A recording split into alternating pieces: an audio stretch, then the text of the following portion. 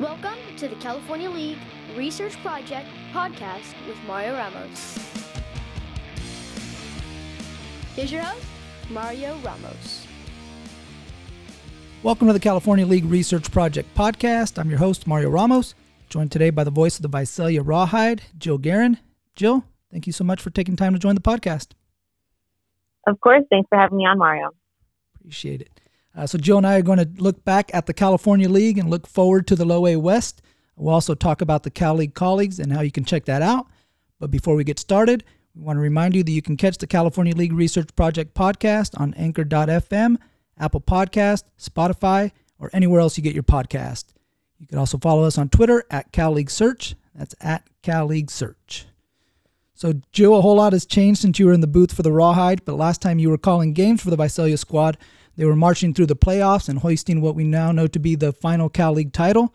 How was that team able to come together, break a 41-year drought, and bring a long-awaited championship to Visalia?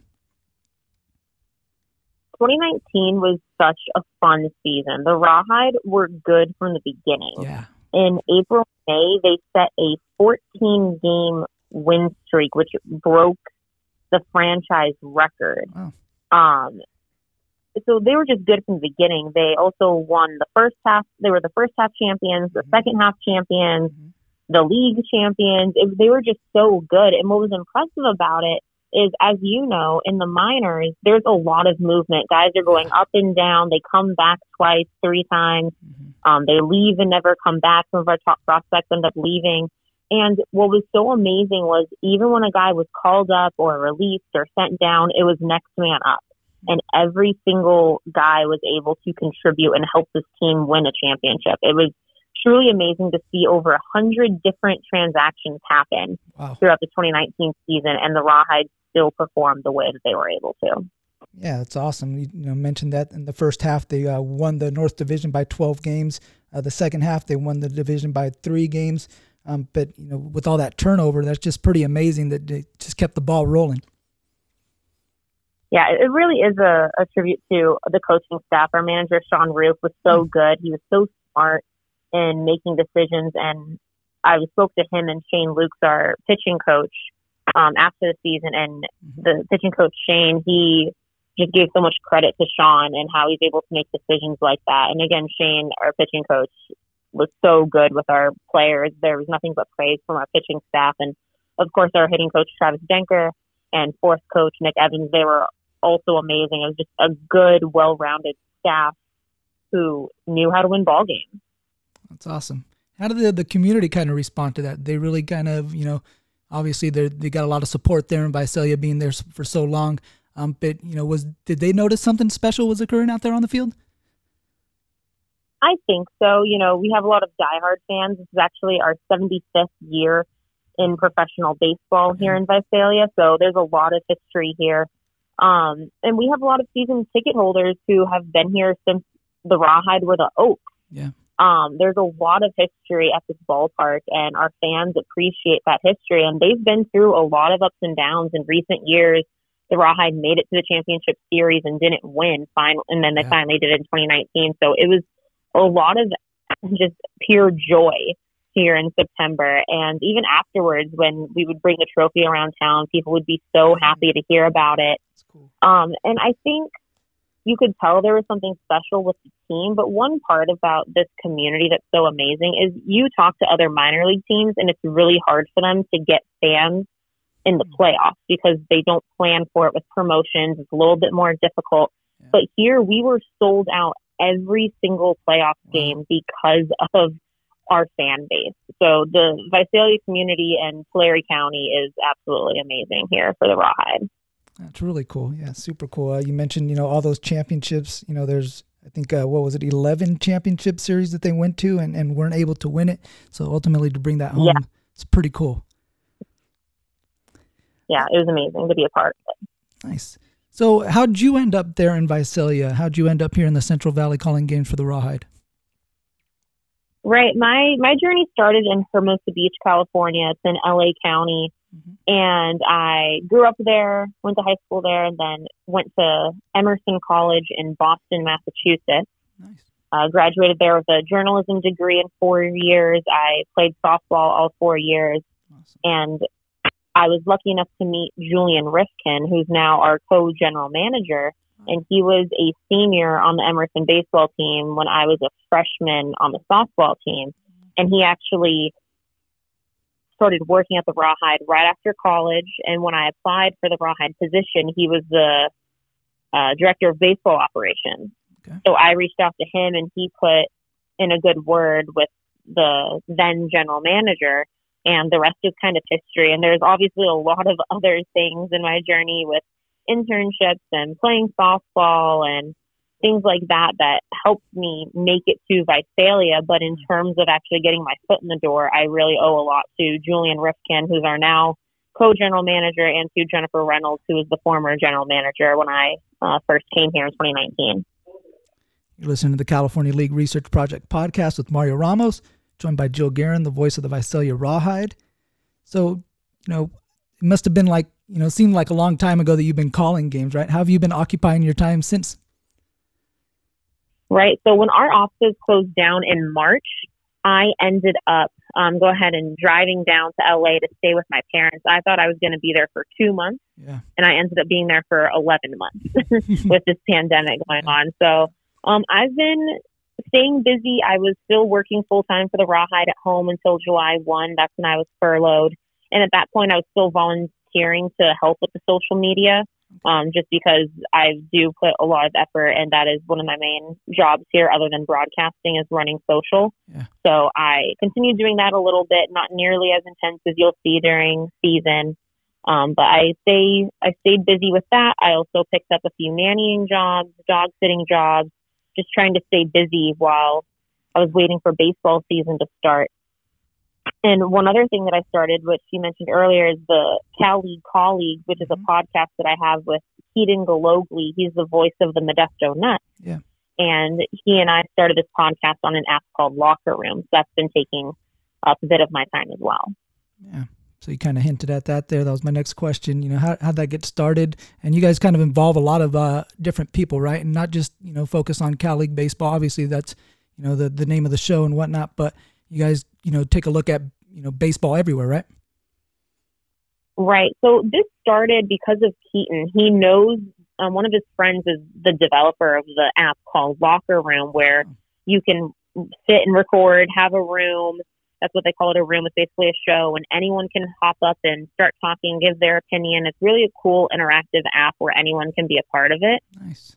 So we just started talking on there. We didn't make it an official podcast for a while. We were just talking baseball, trying to stay busy. Yeah. And then we started having one show every day during the Major League Baseball playoffs.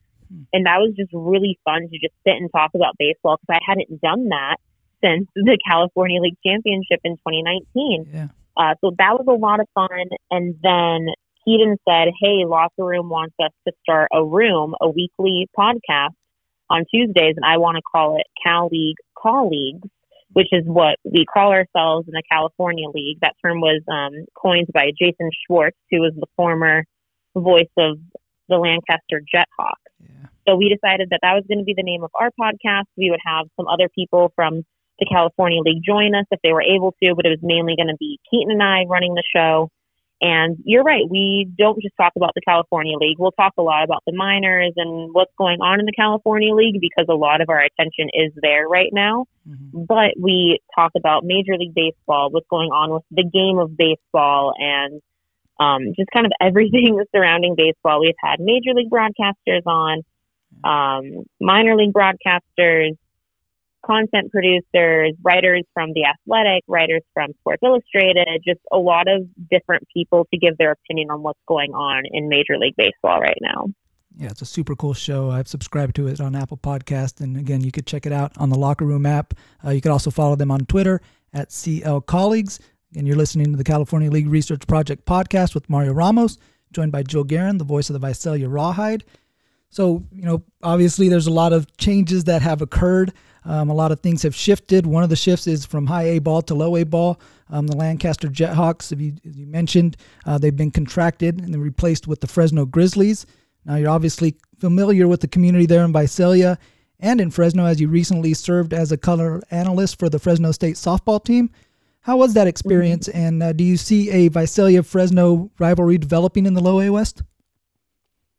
Definitely. And being the color analyst for Fresno State softball was a lot of fun. Playing softball in college, softball holds a special place in my heart. I will always love broadcasting those games. It's so much fun. But in terms of the Grizzlies and the Rawhide rivalry, that's definitely going to be a thing. I mean, we are 40 minutes away from each other, 45 if you hit traffic. So it's going to be a lot of fun to start a rivalry. We've already started talking to their media team and their marketing team. We want to get a trophy that gets passed back and forth each season, depending on who wins each series, things like that.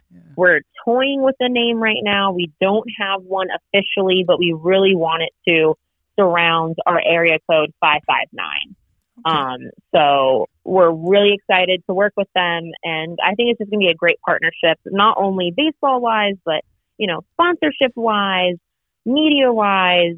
It's just really, really good for the Valley.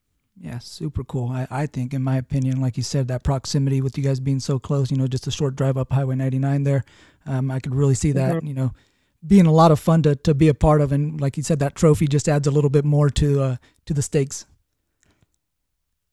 Yeah, I think we've already started talking about fan buses going up to the stadiums. Obviously, probably not this year with 2021 because just with the limited capacity that we can have in California.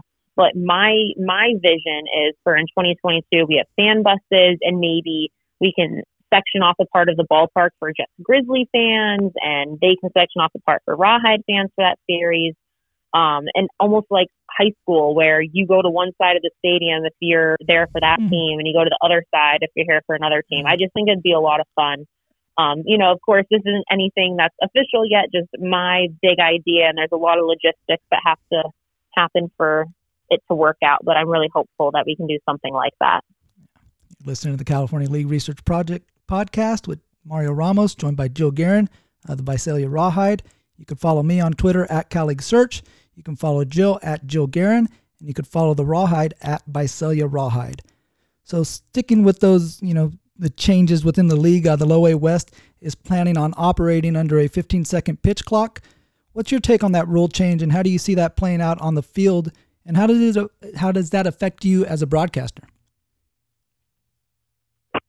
I think it's going to be okay on the field. It hurts us a little bit logistics-wise when it comes to our baseball operations, because we are an old ballpark. We don't have a lot of room in our press boxes. So we have to kind of allocate another area for the person running the pitch clock. So that's what we personally are struggling with a little bit.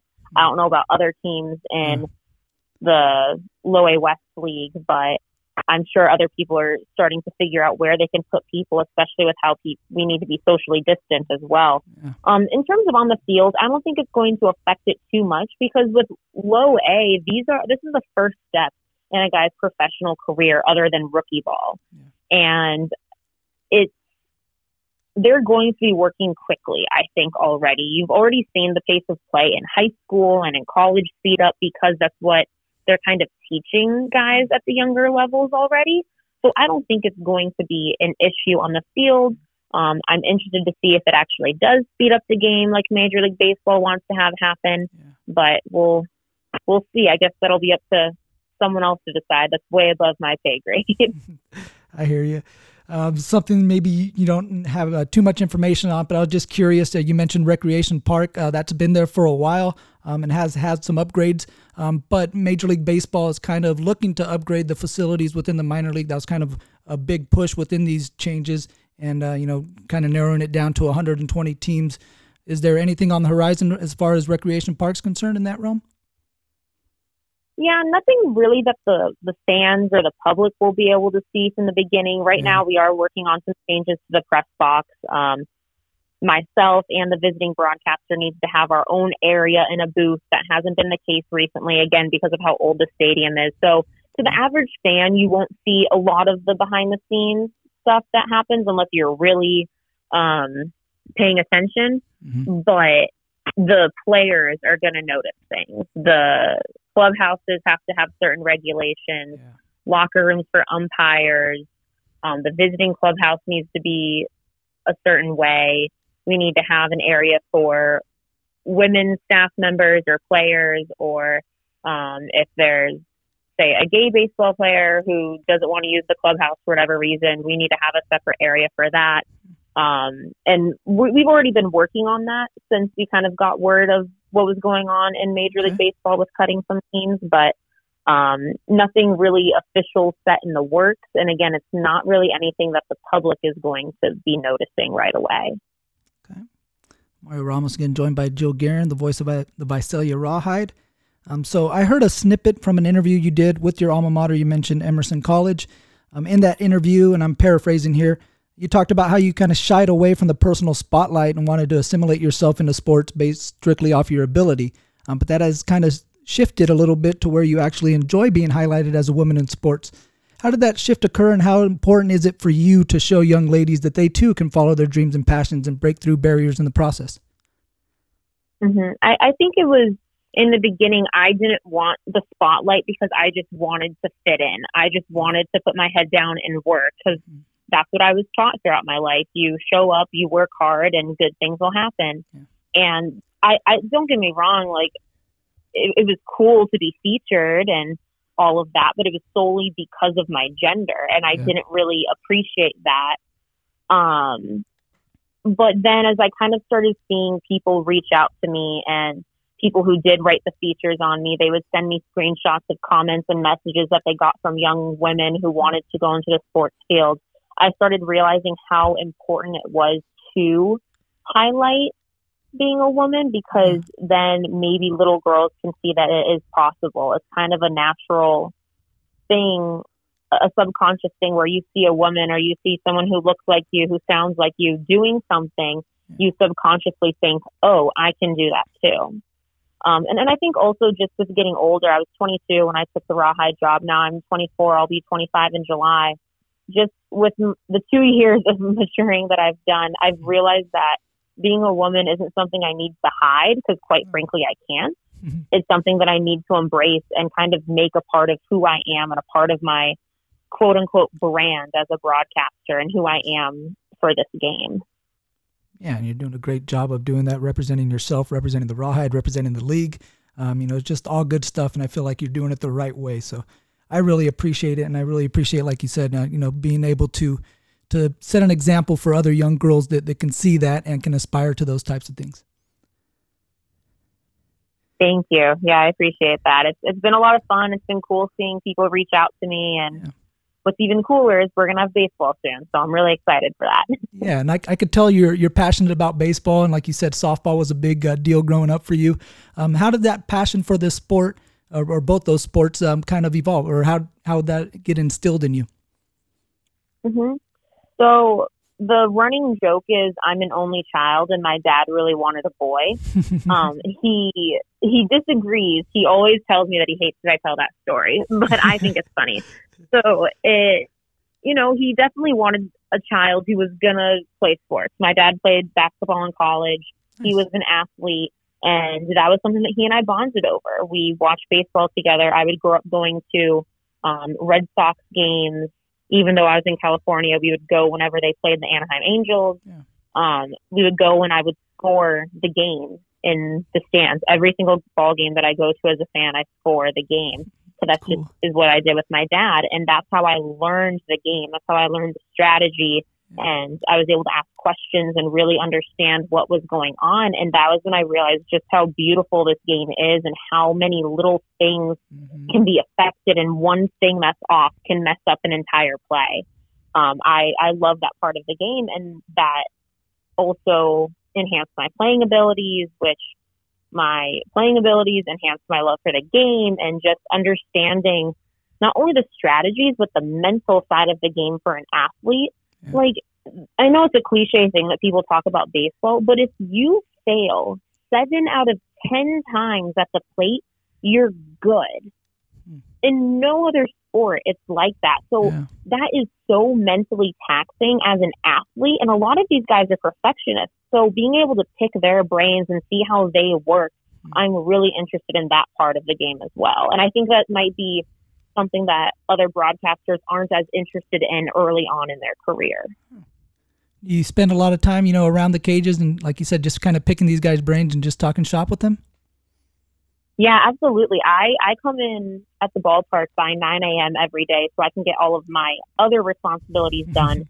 So I can be on the field by 3 o'clock, just talking to them and not really asking a lot of questions. I'm more just trying to be a fly on the wall because they're going to be talking to our hitting coaches and coordinators about what they want to work on. And if I have anything that I want to ask, I'll go to the hitting coach or the coordinator and ask them what's going on there, because they know that I want to learn. They know that I'm still a student of this game. And not only did I play, but I have also coached before. So there's a connection with the coaches and the players that I have because of that. Yeah, it looks like you've been a part of, every aspect of the game. I'm sure you're excited to get back out there and in the booth. We're excited for baseball to get started.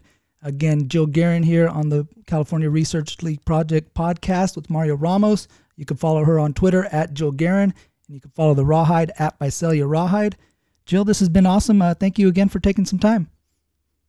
Yeah, thank you so much, Mario. I really appreciate it. Awesome. We want to thank you guys for listening to the California League Research Project podcast with Mario Ramos. You can follow me on Twitter at CalLeagueSearch. Be sure to catch more of the California League Research Project podcast on Anchor.fm, Spotify, Apple Podcast, or anywhere else you get your podcast. Special thanks to Jill Guerin of the Visalia Rawhide. We'll see you guys next time. Peace.